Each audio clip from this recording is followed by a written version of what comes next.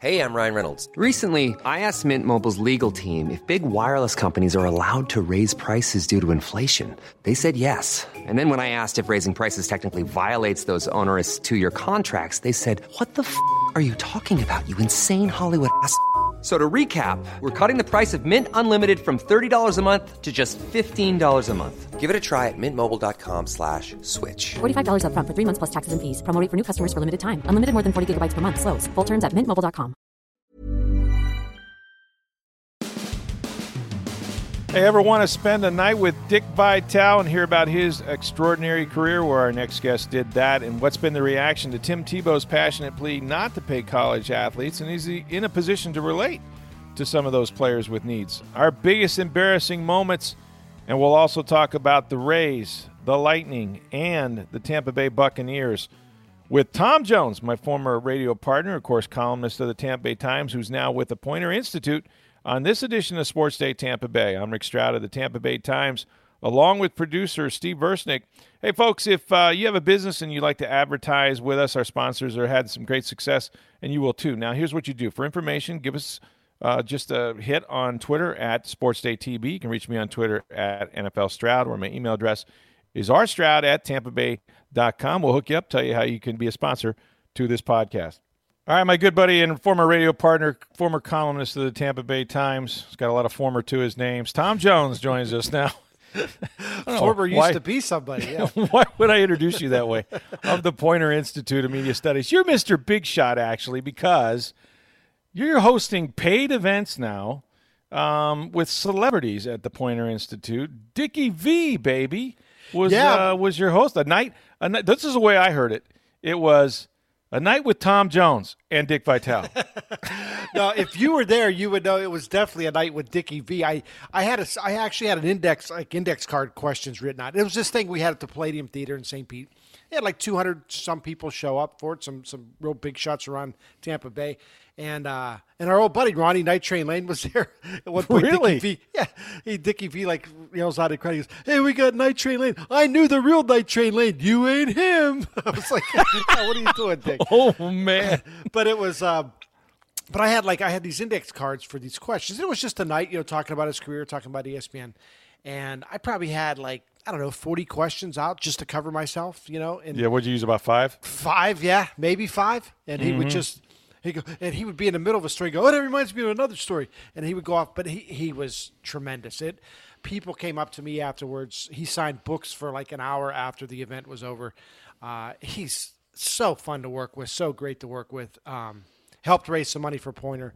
It was really a cool night. He was, like I said, I can't thank him enough for his. I mean, he completely gave all of his time. We picked him up at 3:30. Car service picked him up at 3:30, and I think he left about 10 o'clock that night. So, just a great night with him. He's a good storyteller, as we know, and it looked like the Cameron Indoor Crazies were there. I mean, they're all Duke people, right? Is that and I asked him about that. He goes, "Everybody calls me Dookie V because I think I don't like North Carolina." And he went on to think about how he likes everybody, and he does like everybody, but except for Antonio Brown. He apparently does not like Antonio Brown because he went off on Antonio. Oh yeah. Selfish guy, bad guy. Yeah, he goes, "I'm not even talking about these rape allegations." He goes, I don't know what happened there. He goes, "But the rest of it, he's just a bad guy. I don't like him, He went off on that. He actually went off on your boy Tebow too. I know we'll talk about that in a little bit. Yeah.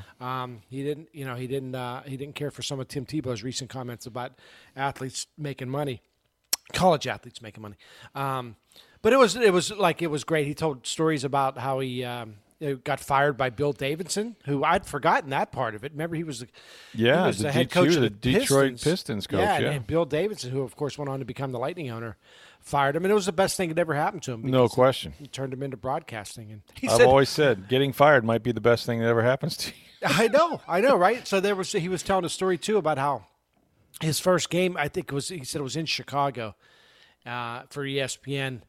And he said, "I didn't know. I just thought you showed up for the game." So because it was an 8:00 game, because I showed up about 7. I walked in the door to people, producers and directors, like, "Where you been?" He goes, "What?" He goes, "We had a production meeting." He goes, "What's that?" He didn't know anything about it. He's When they tip it off, baby, I know what's going on. Yeah, exactly, and he does. He's one of those guys. When you look back at it, Rick, he really did change broadcasting. I think in a lot of ways he's sort of the college basketball version of John Madden. He was somebody we'd never really seen a great guy analogy. like that before. Yeah. Now, maybe now in today's game, people want a little more critical analysis. Dick's not that. Dick's who he is. He's going to be very upbeat, very optimistic, and he's a defender of college basketball. And he loves everybody. I get all that, but back when he first started doing it, and here's the other thing too. He's as sharp as ever. The guy's 80 years old. I know. Plays tennis like 2-3 times a week. Walks every day. He's in great shape, and he's sharp as ever. He said that's the thing he worries about. He worries about because I asked him. And this is the thing when we think about some of the older guys like the Brent Musburgers and, sometimes you worry about, okay, is he eventually going to say something dumb, embarrassing. stupid. Yeah. Cause, Embarrassing. He's like, that's my biggest fear. He goes, and he says a lot, he's got he's on Twitter constantly. He has opinions about everything. He has like 888,000 Twitter followers. The other day, he's like FaceTime and stuff, and he's putting on Periscope. Like this guy's more technically sound than most, people half his age. And he said that was his only fear is slipping a little bit. He goes, and look, I'm human. I might screw up a name. He goes, but the problem is when I screw up a name, he said, everybody says, oh, it's time to retire. He's senile. He doesn't know the names anymore. He goes, where somebody like 40 years old messes up, it's like, oh, they just slipped up. They didn't mean, He said, so I got to be extra careful not to mess up a name or not to mess up, a stat or something like that. So, but he hasn't so far. He seems as sharp as ever. A lot of the older broadcasters, not necessarily some of them are play-by-play guys, but whether you're talking about like Vern Lundquist or, you mentioned Brett Musburger. I think some of these guys probably would have continued on at 75, whatever they are. But how come ESPN? It's not like does he have a lifetime contract with them? He signed another extension, I guess, recently. I think really, and they told, like he's told me that they've told him, like, right. you can do it as long as you want to do it. Right. And I think he's told them, look, I'll never embarrass you guys. Okay. When it's time to step away, I'll step away. But, they're having their opening night of the season. Like they have this kickoff, and I wish I could remember. I remember the 4 teams. I don't exactly remember the 2 games. I think it's Michigan State, Kansas, Kentucky, and I want to say Duke, but I'm not sure if Duke's the other team. But anyway, it's a doubleheader like on November 5th or something to kick off the season, basically. And Dan Schulman, who's their main, one of their main guys, he's going to be the play-by-play on both games. But Jay Billis is doing one game, and Dickie V's doing the other. So wow. He's still he's not their number one guy anymore because Jay Billis has sort of taken over their number one guy. But he still gets 2 games a week, and they're good games. So they believe. I think they think he's going to be there for a while. I asked him. That was my last question tonight. How much longer you wanted to do it? He said, as long as he feels good, he'll keep doing it. Who was his first play-by-play guy? Does you remember that? Yeah, he told me, and it was a guy that I didn't exist. recognize the name. Yeah. He's worked with. He really. I think I saw a stat one time where it's been like 30 or 40 different announcers. He worked with Schulman for a long time. There was a guy named Dave O'Brien. I think. Sure, I remember Dave O'Brien. Yeah, he worked with him for a long time, and he's he's one of those guys that's totally easy. I guess the first time he worked with Dan Schulman, they were going over the opening, and he goes, "I'll come in, I'll introduce myself, and then we'll go." And at that point, Dick said, "You could just stop right now, okay? Because as soon as you introduce yourself and you kick it over to me, no one's going to hear from you for about the next 2.5 hours." He really is passionate, though, about one area, and it's not fake. Raising awareness and money for especially pediatric cancer, but any kind of cancer. The V Foundation, of course, he works hard for. I don't know if you guys got into that or not. He's very emotional about it, but that truly is. Maybe will be his greatest legacy when it's all said and done. It really is. I think he said there were 2 parts to the evening. There was like a VIP reception ahead of time, and we had like a little program there where we went on this little stage on this. It was sort of downstairs at the Palladium. And it was sort of set up. They had a table set up, and there was a bar and everything, so people were in hors d'oeuvres and stuff, and so people were mingling around. But we did a little presentation there, and most of that was about his pediatric cancer work. And he was telling stories. I think he said $29 million he's raised. Wow. And which is just incredible. And of course, that's not enough. So he was there selling books for like $20 a piece, and I think he sold them out. He brought like 100 books with him or something like that, and one guy came up and bought 20 books, and Dick signed every one of them. So he really does give like all his time. And I actually told a story that was one of my more embarrassing stories. I think you've heard this one, Rick, but it was you know how you and I, anybody who works in newspapers, you hate corrections. Like if you wake up the next day and you find out, hey, you had a mistake in a paper, we need to run a correction, like it ruins your day. It truly does. And so this was a few years ago, and Dick was having his 10th anniversary of his gala, and he called me up. He goes, "Hey Tom, Dickie V, I need your help. You write a column? Can you? We're trying to drum up. We're trying to raise $4 million this year, whatever it was." And I said, "Sure." And he's helped us. He came on our radio show when we were over at DAE, and he used to come on all the time whenever we asked. And he would basically write 3 columns a year for me when I just call him up and ask him about college basketball, and just type down everything he said. And so I said, "Sure, I'll be glad to help." So I said, "Do you have any good ideas, though? Because I just do this, the same thing every year." And he said, "Well, it's the 10th anniversary." He goes, "I could put you in touch with the family that started this whole thing." And it's really it was a neighbor little girl. Her name was Peyton Wright, and she lived like 2 doors down, on his street or something. And she ended up passing away. That was, and he made the promise afterwards to her parents, because I couldn't save Peyton's life, but we're going to save a bunch of other kids' lives with this foundation. And so I went down, he put me in touch with Peyton's mom, and she was great. And I wrote what I thought was a really touching column, So that was on a Sunday. It appeared in Sunday's paper. I came in Monday, and I was kind of feeling good about myself. You know how it is. You know what it's like, Rick, when you walk in. Yeah, you did something nice. You have a good column. Nice. You're a waiting little for the pats. swag. Yeah, the way you used to sashay in the office, I could always tell you were happy about your column. So I get in there, and I checked my voicemail. This is, I checked my voicemail at work, and I had like 6 messages or whatever. And the first one's from Dickie V. "Hey, Tom, Dickie V. Hey, thanks so much for that column. It was really good. It's going to help. We're going to raise so much money this year, but I really appreciate you helping me out. Hey, just one thing. That little girl's name, her name's Peyton Wright. You called her Peyton Manning." Oh. It's like, oh, my gosh.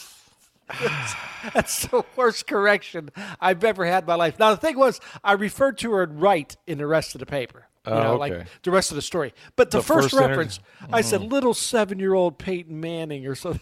And my thing was, and her name was Payton, which I spelled that correctly. Well, that's good. And I never blame our desk, the editors. So you actually misspelled Peyton Manning's name wrong as well. There you go, apparently. You're wrong both times. So I'm writing it, and I said, and I always blame, like, if you make a mistake, I always think it's our fault, Of but course. we do have people reading it. And But I felt like saying, we there was nobody in our paper that looked at this and said, Hey. "This little girl's name's Peyton Manning." Like nobody, it didn't hit anybody. Like it's not like it was her name was Johnson or like Peyton Manning. Like Right.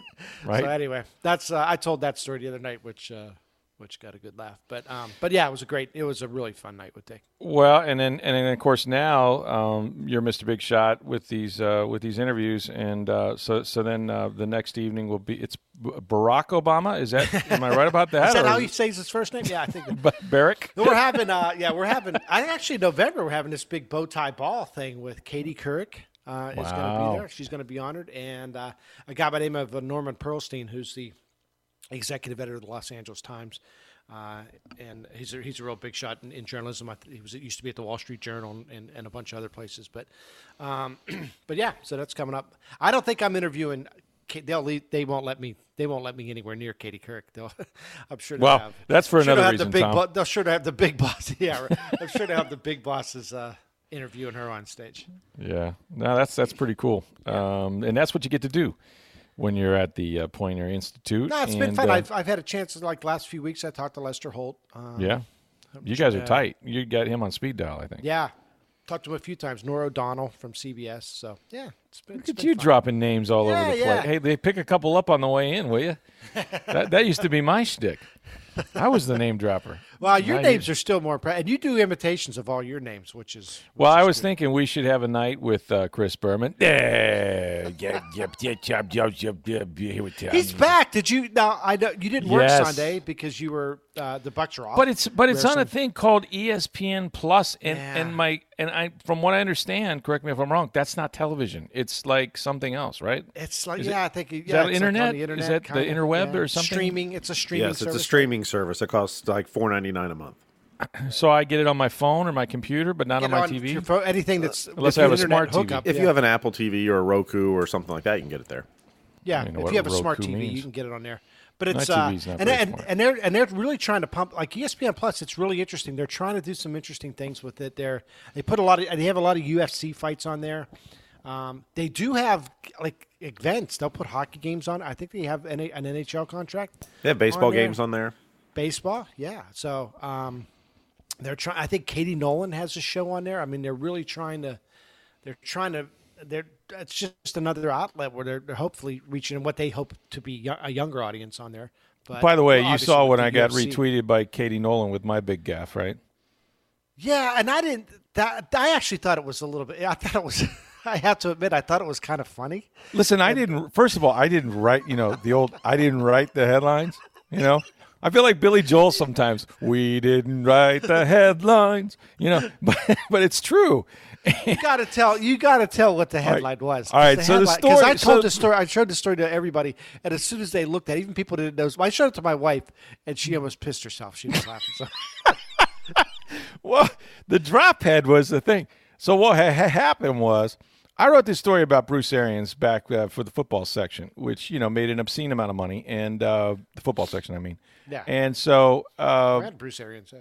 And Bruce Arians, but it was a piece of, it was a biographical story. It was about his life, okay, and there's I mean, the man is 67 years old. There's a lot of highway there to cover, right? So, Sure. But one of the impressionable things was that when he was very young, and one of the reasons why he believes in second chances is that he got his current wife, who was his girlfriend at the time, pregnant when she was like a junior in high school. And she lost the baby. They were going to get married like the weekend before, and so he's at this Catholic school, and so that was kind of a scandalous thing in and of itself. And then after the last football game, a bunch of seniors went out. They all 43 guys drank beer. He got caught, and they expelled him. Right? I mean, he had to go to the public high school. It was his last year. And he had all these scholarships, and everybody dropped them except Virginia Tech because they basically lied about why he had to change high schools. And so, but he said, his dad, who worked at the Caterpillar company in York, Pennsylvania, his mom worked for a York Peppermint Patty company and all that, was disappointed. He says, I never forget the look in, that look on his face. Like I spent the rest of my life Right. trying to get rid of that, because to me, it always cut through me, that he was always disappointed. And then when he finally won a Super Bowl when he was a member of the Pittsburgh Steelers, he saw that change, and his dad died shortly thereafter. And then the other big influential person in his life was Bear Bryant, whom he ended up coaching with and for, and was part of the staff Bear Bryant's last game. And Bear Bryant, after they beat Illinois in the Liberty Bowl in Memphis, died like a month later. Right. Was only 69. It seems like Bear Bryant was like 89 I know. when he died. He but- felt like he was 80 his whole life. Yeah. Yeah. So he told these stories about how these two men, shaped his future in his life and the influences they had. So the drop head was something like, Arians lived to please two men. Yeah, he lives his life to please two Lives men. his life to please two men. And of course, one of the first comments, the comments were priceless. I hate to say it, because that was the drop head, and then you tweeted out basically just what the drop head I said said. they were his father and Bear Bryant people. Yeah, but it said Bruce Arians lives to please two men, and underneath it, like the first comment was at the same time. And the comments were actually, But like Katie Nolan retweeted me.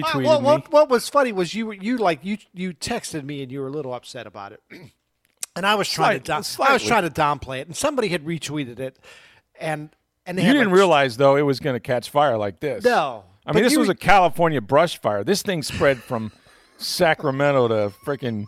I mean, they were calling in helicopters to dump chemicals on this one, man. Well, what was funny was like you texted me, and as your friend, my job is to talk you off the ledge. Like, oh, this isn't a big deal. I said, look, the guy, somebody retweeted. I go, they got 400 Twitter followers. It's like, forget about it. And about 10 minutes you later, go, how many Twitter followers does she have? And it was Katie Nolan. I go, this is, and I said, so I was trying to make you feel better again. I go, this is Twitter, Rick. I go, it'll be over in 5 minutes. And you tweeted back again, it's already been 5 hours. I think I was getting retweets 5 days later. Yeah, thank you, Katie Nolan, who I'd love to meet. She's a fine performer herself, and apparently her tweet was something to the extent of describes my entire life. Yeah. Something. Yeah. So how I go about living my entire life. Yeah, that's right. Well, that's Thanks for not writing me up in the Pointer newsletter. That's first time I appear in that. You're done. That's all I'm saying. No, it'll be for something good. I assure you. I hope so. All right, let's talk about what are we talking about? Tim Tebow. Yeah. What's up with Tim Tebow? So Tim Tebow comes out, and very passionately, I might add. Look, I like. Let me just say this up front. I like Tim Tebow. Yes, as a man. I'm a Tebow guy. I liked him as a college quarterback. He's arguably one of the best college quarterbacks from accomplishment standpoint ever. I would argue that I make the argument he's the greatest college. Because remember, this came up recently with the kid from Clemson, and Urban Meyer called him the best college quarterback of all time. Mm-hmm. I think Tim Tebow is the greatest college quarterback I've ever seen. He's the greatest college football player I've ever seen. I really believe that. Yeah. That's fair. I mean, 2 national champions. And I'm not a Gator, and I'm not like a Mr. Gator. I'm not Mr. Two Bits. I'm not one of those, bull Gators. I'm just an observer. I think he's the best college football player ever. So, I mean, he has a little gravitas. I mean, some people are just they're tired of him. They don't like him, want him to go away.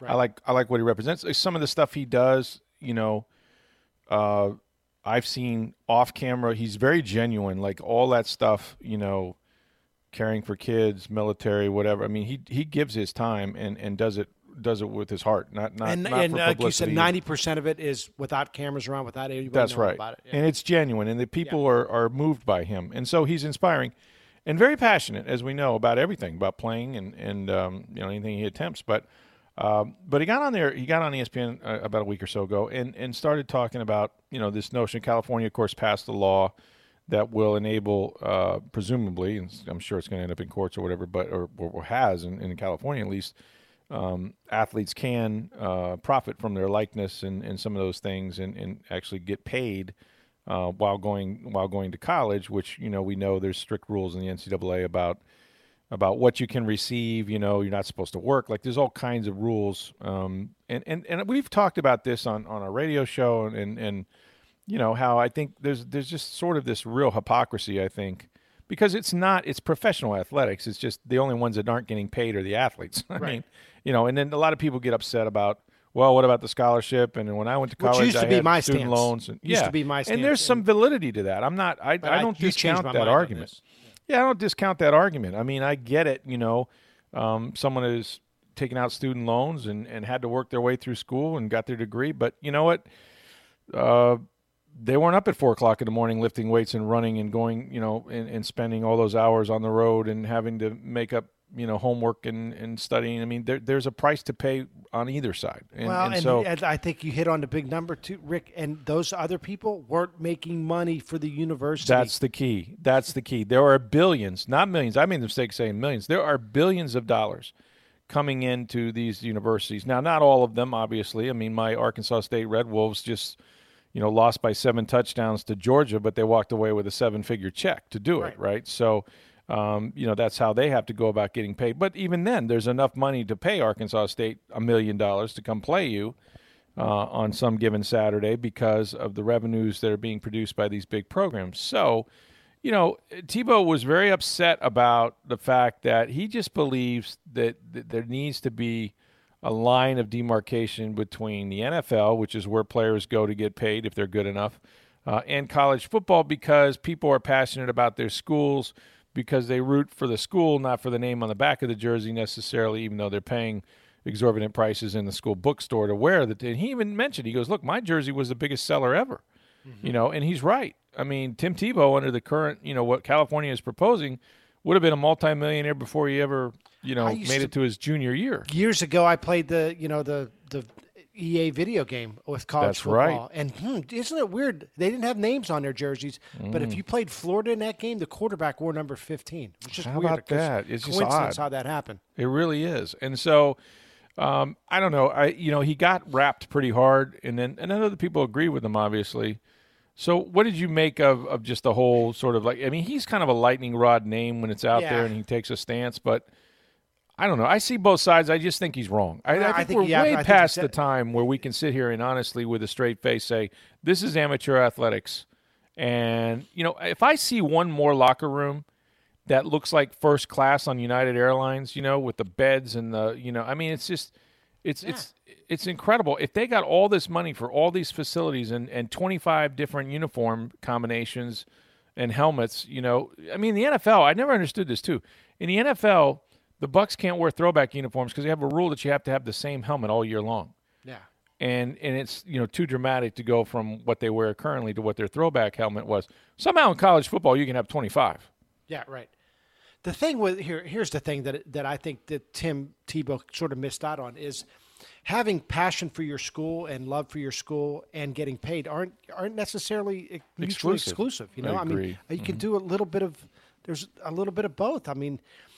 I think the other thing where Tebow sort of loses some credibility here is he was a guy that was not.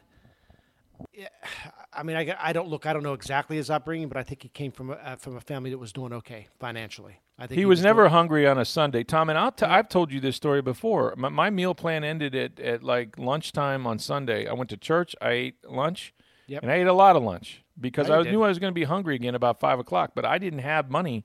Literally didn't have money to go out and buy dinner or even a pizza on Sunday night. I remember being hungry. Well, I remember people say it's. You're not allowed to have a job, but even if you were allowed to have a job, when were you supposed to do that job, Rick? You with your schedule. Well, I did it. I was illegal, but I did it. It was hard, but sometimes in the fall when we weren't playing yet, Friday nights I covered high school football for $25, and that lasted me all week. But here's the thing: even if you were allowed during your college days to have a job, you don't have time. You didn't have 20 hours to spare in a week, and to go to practice and to study and to go to class and do everything you had to do. I just think Tebow came off as looking. I don't know. I just thought he came off as looking like a privileged. I'll even go one step further. He came off like a privileged white guy. Well, what percentage are African American and what percentage are from low income families? Oh, at the college football level, college basketball level, it's huge, right? Yeah, it's got to be huge, right? And again, the thing is, what's fair is fair. I don't care if you can, maybe you do come from a really you should get family. yours if they're paying everybody. I asked Dick Vitale this the other night at this event. I said, Dick, should players get paid? He goes, I've made millions of dollars off of college basketball, millions. Mm-hmm. He says, and I'm going to sit there and tell you that the kids who are actually doing all the work, going to all the practices, he goes, I show up at, on a Saturday night, I get to the arena at 5 o'clock and I go home at 11 o'clock and I do that once a week and I'm getting paid. Ready to pop the question? The jewelers at BlueNile.com have got sparkle down to a science with beautiful lab-grown diamonds worthy of your most brilliant moments. Their lab-grown diamonds are independently graded and guaranteed identical to natural diamonds, and they're ready to ship to your door. Go to BlueNile.com and use promo code LISTEN to get $50 off your purchase of $500 or more. That's code LISTEN at BlueNile.com for $50 off. BlueNile.com, code LISTEN.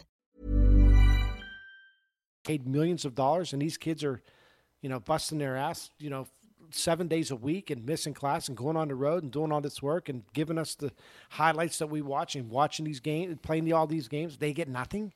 And besides, again, an education's a big deal. Don't get me wrong, but it's not enough. And here's the thing, Rick. There's enough of the pie to go around. We could slice the pie a little thinner, and everybody is still going to make. Dickie V's going to get his millions, and Mike Krzyzewski's going to get his millions, and the school can still, put up, have a nice weight room, and all these things. Sure. So, yeah, I thought Tebow came off looking, again, like rather privileged, and I think it's easy to have that moral stance when you're in his position, Yeah, no, I agree. It was the optics weren't great. Maybe the message wasn't that unusual because there is a lot of people that agree with him. But yeah, I thought he. I think the most people agree with him are people who are very similar to him. That's right.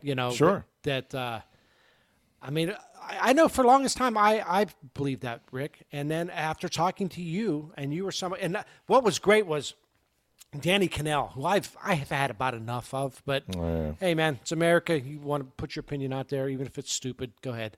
And most of what I think Danny Cannell's a pot banger, which means like I'm just going to bang pots and pans together just to make noise so people pay attention to me. Yeah. But he went out there and he criticized the people who were criticizing Tebow. And he basically made it seem like, yeah, well, if you weren't a college athlete, you don't know what you're talking about, which you quickly jumped on and go, well, yeah, I answered in a back. very nice way. Well, yeah, when I was on scholarship. Yeah. Yeah. I mean, I didn't eat.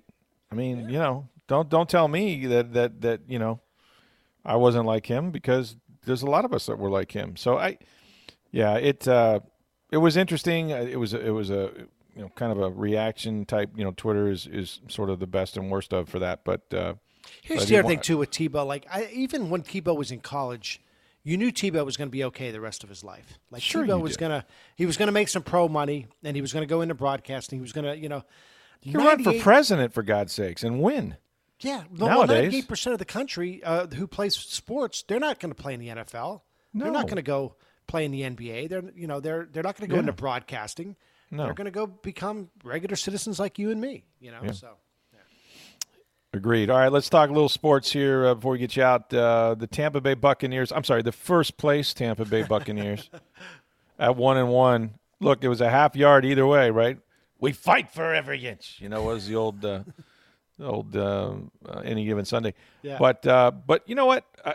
I haven't seen the great offense yet, but I like what Todd Bowles has done pretty early on.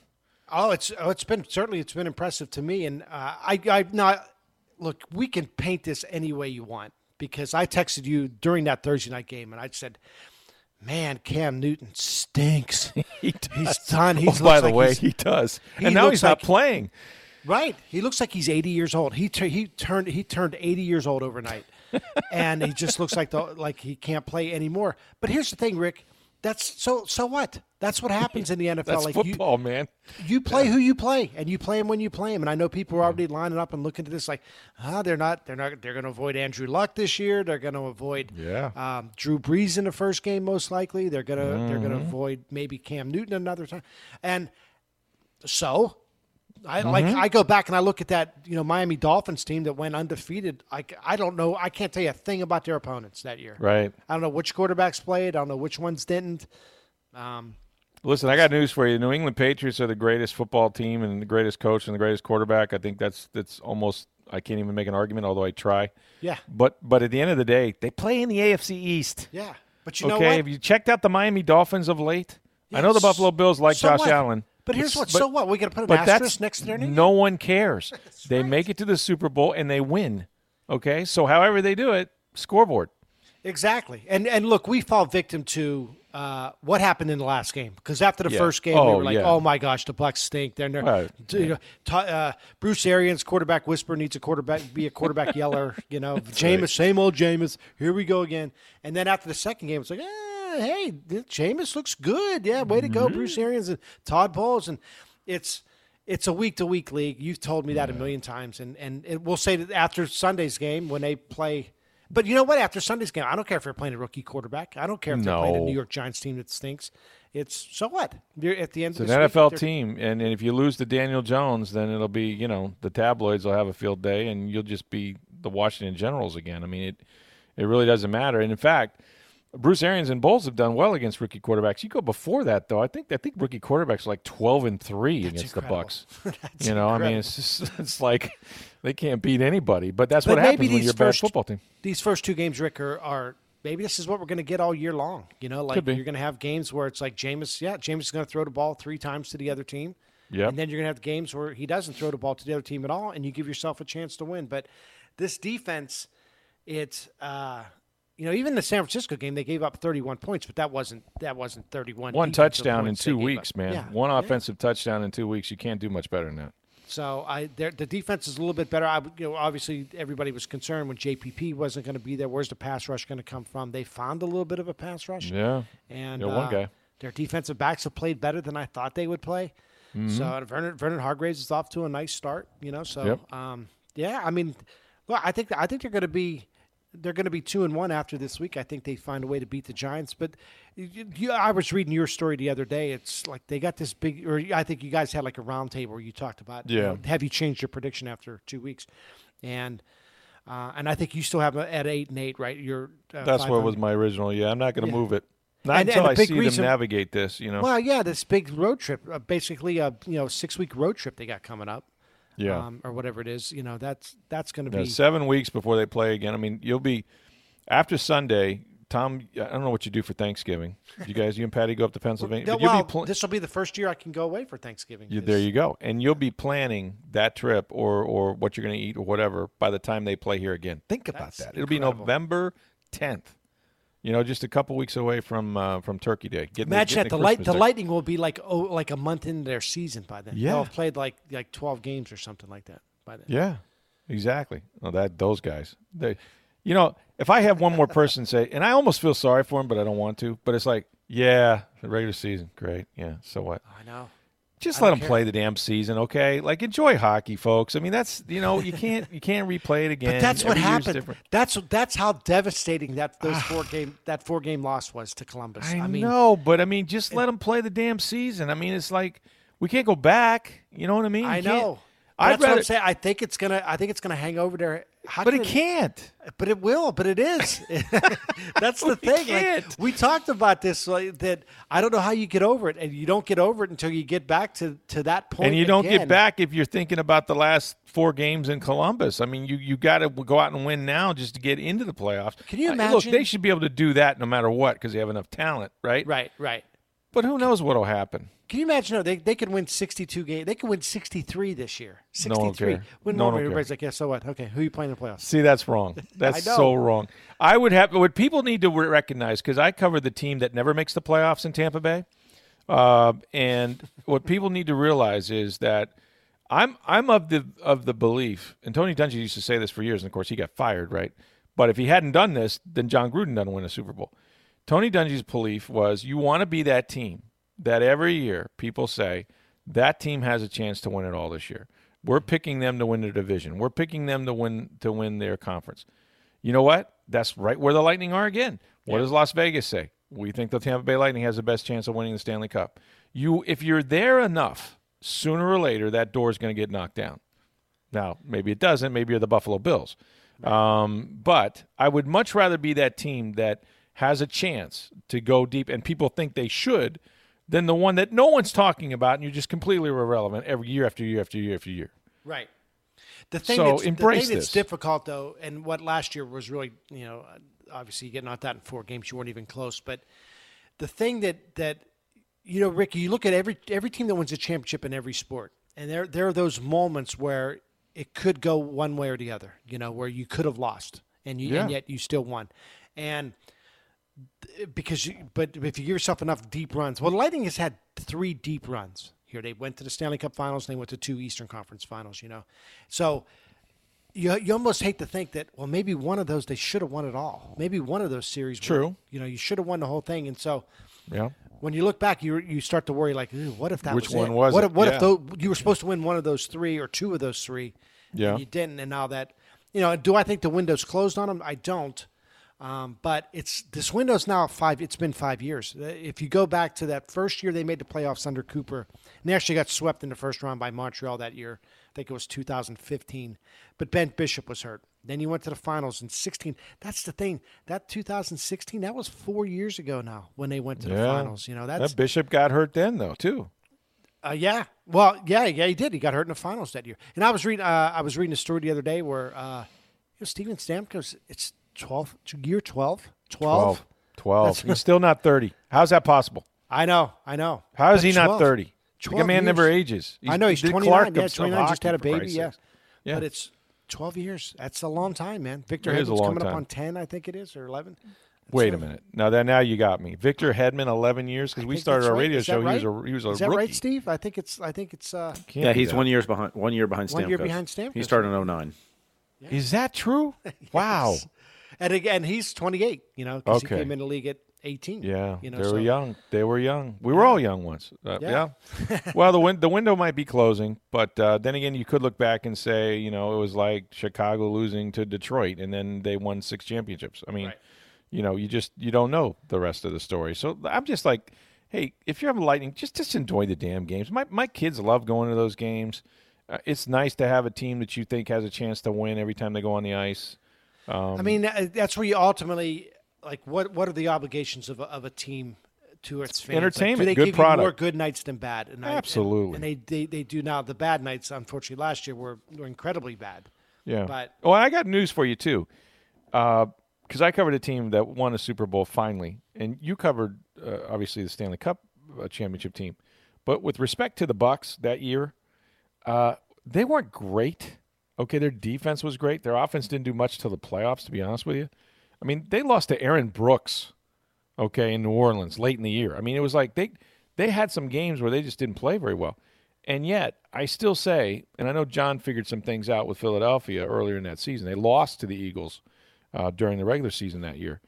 But at the end of the day, the Giants were a great football team that year and lost a ridiculous game that they led in San Francisco, which made the 49ers come here. Mm-hmm. And the 49ers with Jeff Garcia playing the same exact offense, that Gruden had, sort of like this defense was made to play against those guys.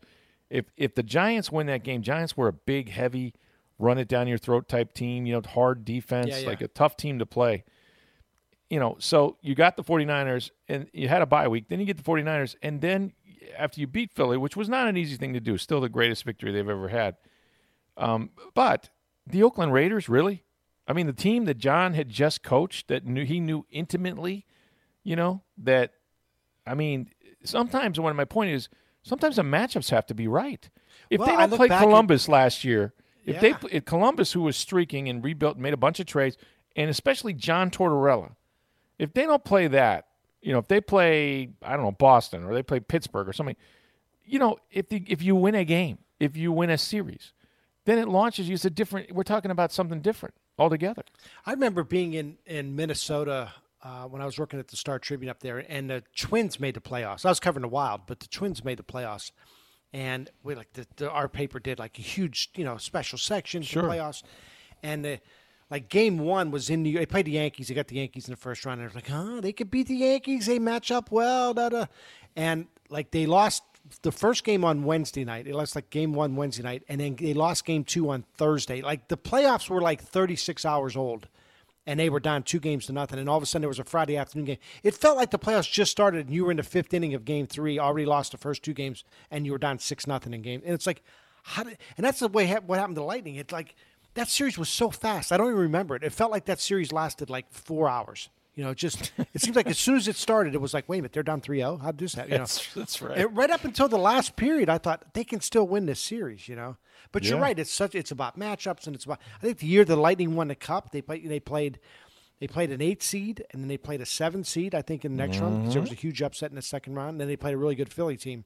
But I think Calgary was on a roll, and they were really good. And they easily could have won that Stanley Cup. But I think they were a 6 seed. I want to say they were a lower seed, and they upset some people along the way. So look, it should be a fun year. They should be really good. I don't think they're going to win 62 again, and right. They'll probably make sure they don't win 62, just out of principle. Well, again, I'm not. It's going to sound like I'm making excuses. I think if they had won 58 last year instead of 62, it might have been better, because I think that that whole series, hey, you guys won 62 games. You're not going to lose in 4, right? As it was going on, I saw the number 62 in 17 stories during that Stanley Cup final. Yeah. And you can't tell me the players weren't fully aware of that.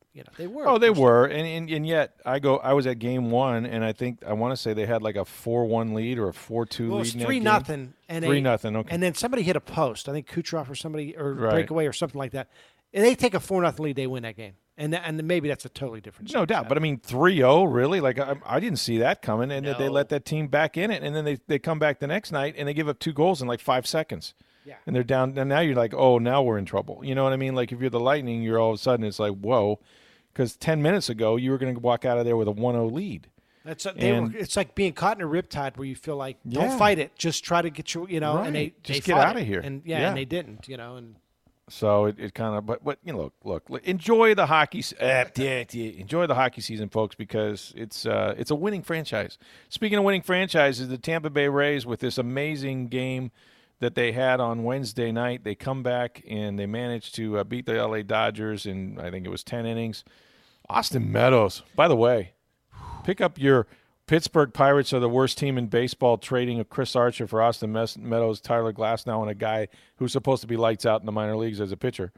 What's funny, when that trade was made, I still have a lot of buddies back in Pittsburgh, and they were excited because they thought, hey, the Pirates are finally doing something to make a move. They're getting a veteran pitcher, and I'm like, man, wait till you see this guy that you're getting, because get used to this line. And I like Chris Archer, nice guy, but get used to this line. I told my buddies, 5 2/3, 9 hits, 5 runs, 4 of them earned, 8 strikeouts, 3 walks, 120 pitches. I go, that's him every game out. and sure enough, like every time that happens, I'll have one of my buddies will send me a text with the line and circle. Yeah. It's like, yep, you're right, exactly it. I saw Chris Archer pitch the best game he's pitched all year. I happened to be there at Wrigley Field. He threw like a 1-hitter for like 6 1/3, but he gave up a home run to tie it. Yeah, So and that's his career in a nutshell. Where he really has is. these performances where you look at it and say, this guy's amazing, and he has the best stuff on the staff, and all and as a number 3 back when he was here, and they had David Price and Matt Garza and people like that. Like he was. That James was great. Shields, yeah. But now he's your ace.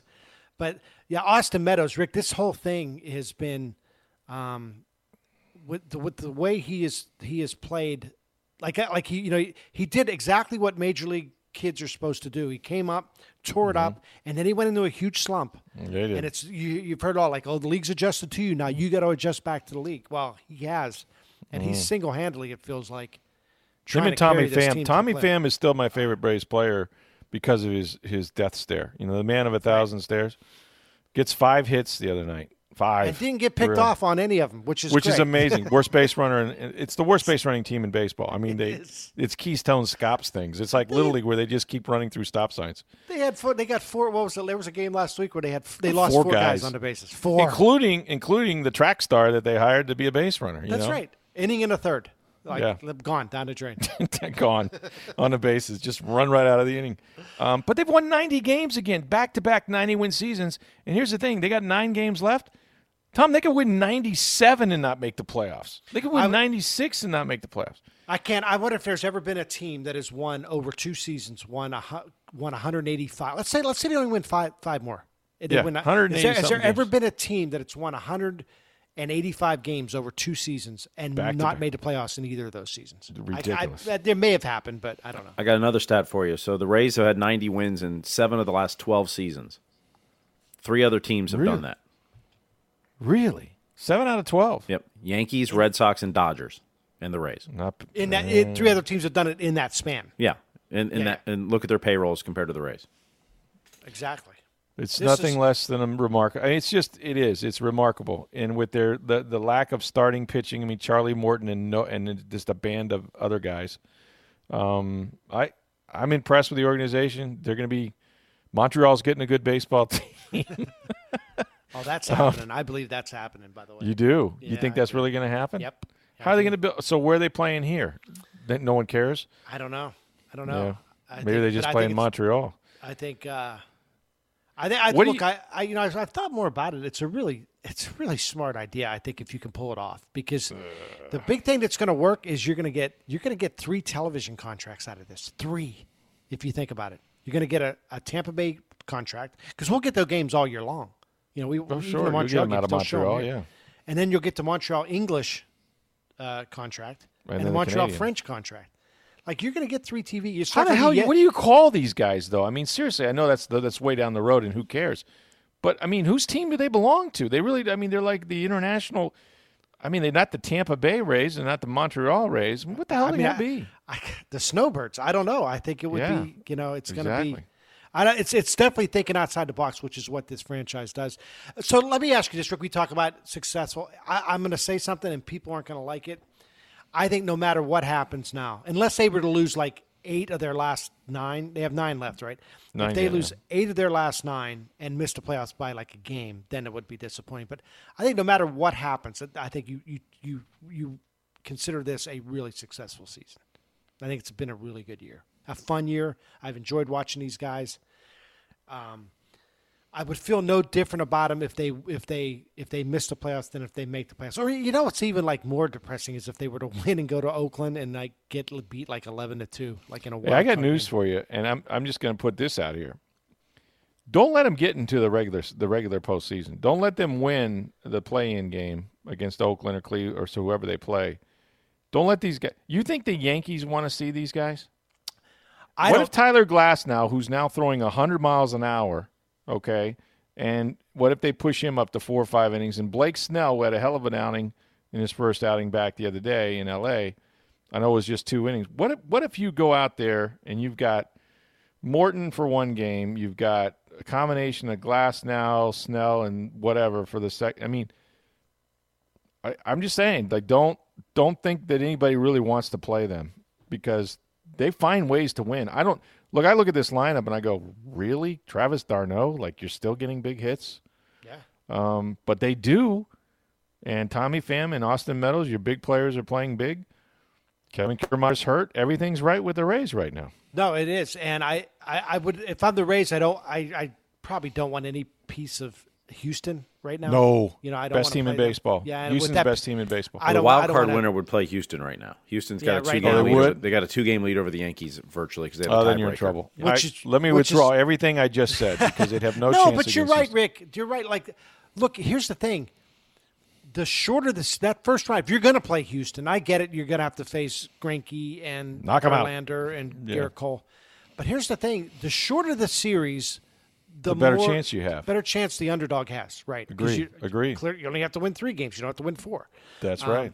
So I would – but I'd rather not play Houston. I'd rather play the Yankees if I'm the Rays. But yeah, I would But too. you're right. Like, look, man, you go out there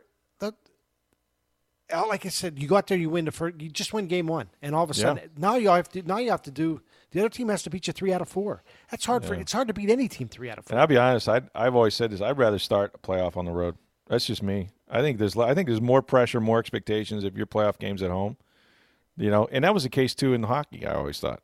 You know? And what happens is like you go on there, you relax, and you win a game, and all of a sudden now it feels like home ice becomes a bigger deal deeper into the series. Now you're game 3. When Columbus came down here and won the first 2 games here, and then like I've seen a lot of teams lose the first 2 games on the road and then come home and even it back up. But you lose one game at home in the first 2, you lost home ice. You get tight. You get here we go. But I think this has been a fun season no matter what. And unfortunately, I think when the season's over, I think their phone's going to start ringing again. I think people are going to start calling for Eric Neander and Chaim Bloom and Kevin Cash eventually. Who knows? These guys, they do things that just amaze people around baseball. And we should really be thankful that we have this team. Well, I think they're going to avoid the problem of maybe having a home playoff game and not knowing whether they could get 20,000 in there, let alone take the tarps off, because that would be interesting to see what kind of a crowd they'd get on a Wednesday night. But it has been a great season. Tom Jones, what's coming up on Pointer? We can get your newsletter on pointer.org, right? Yeah, pointer.org. Go to pointer.org. You can. There's a place to sign up for it. You can get it in your inbox every morning, like the Blue Dose said in Animal House. Don't cost nothing. So. And you can enjoy it. It's been writing a lot about the New York Times lately. Been critical of them. They screwed up a story. I didn't really did. Well. Yeah, the other day. And I'm a big fan of the New York Times. I really am. I think it's a tremendous newspaper. But anyway, yeah. So we'll see what's. I'm not sure what's happening today yet. I'll go in the office and start knocking. Answer all your phone messages from Lester Holt. Can't you say his name? See, I'm verklempt. Lester Holt and Tom Jones will be interviewing Barack Obama on December 12th. No, I don't know if that's. I'm trying to think who would be my for the longest time. I think I could get Sarah Sanders. I think that's somebody I'd like to talk to these days. I could probably you're get the only her now. reporter that would like to talk to Sarah Sanders. Apparently, they didn't have any press conferences at the end of that. No, that whole thing. She would be interesting, and she's running for Congress, I believe. Governor. She wants to run for governor. Governor. Which your dad was a governor of Arkansas, but she's. Will you do any political stuff? Like, will you do any candidates in the political season? I mean, we're there now, but I'm just curious if Pointer will have any unless they were to talk about the media. That's something like if I'm just talking, like I wouldn't just talk to Elizabeth Warren about healthcare or anything like that. But I would, if I would talk to him about the media. I would like to go to the conventions next year just for the media aspect of it, Yeah. So, but yeah, Well, check it awesome. out. Pointer.poynter.org. Yeah. All right, Tommy, this was fun. Let's do it again. Thanks a lot, buddy. Thanks, brother. All right, busy weekend in sports here, of course, in Tampa Bay and around the nation. Big schedule of college football games. I'm looking forward to the Wisconsin-Michigan game. Steve and I will wager on that somehow down the road. The Red Sox and the Rays begin a series this weekend for 4 games at the Trop. The Lightning are home against Nashville, then go on the road against Nashville on Saturday.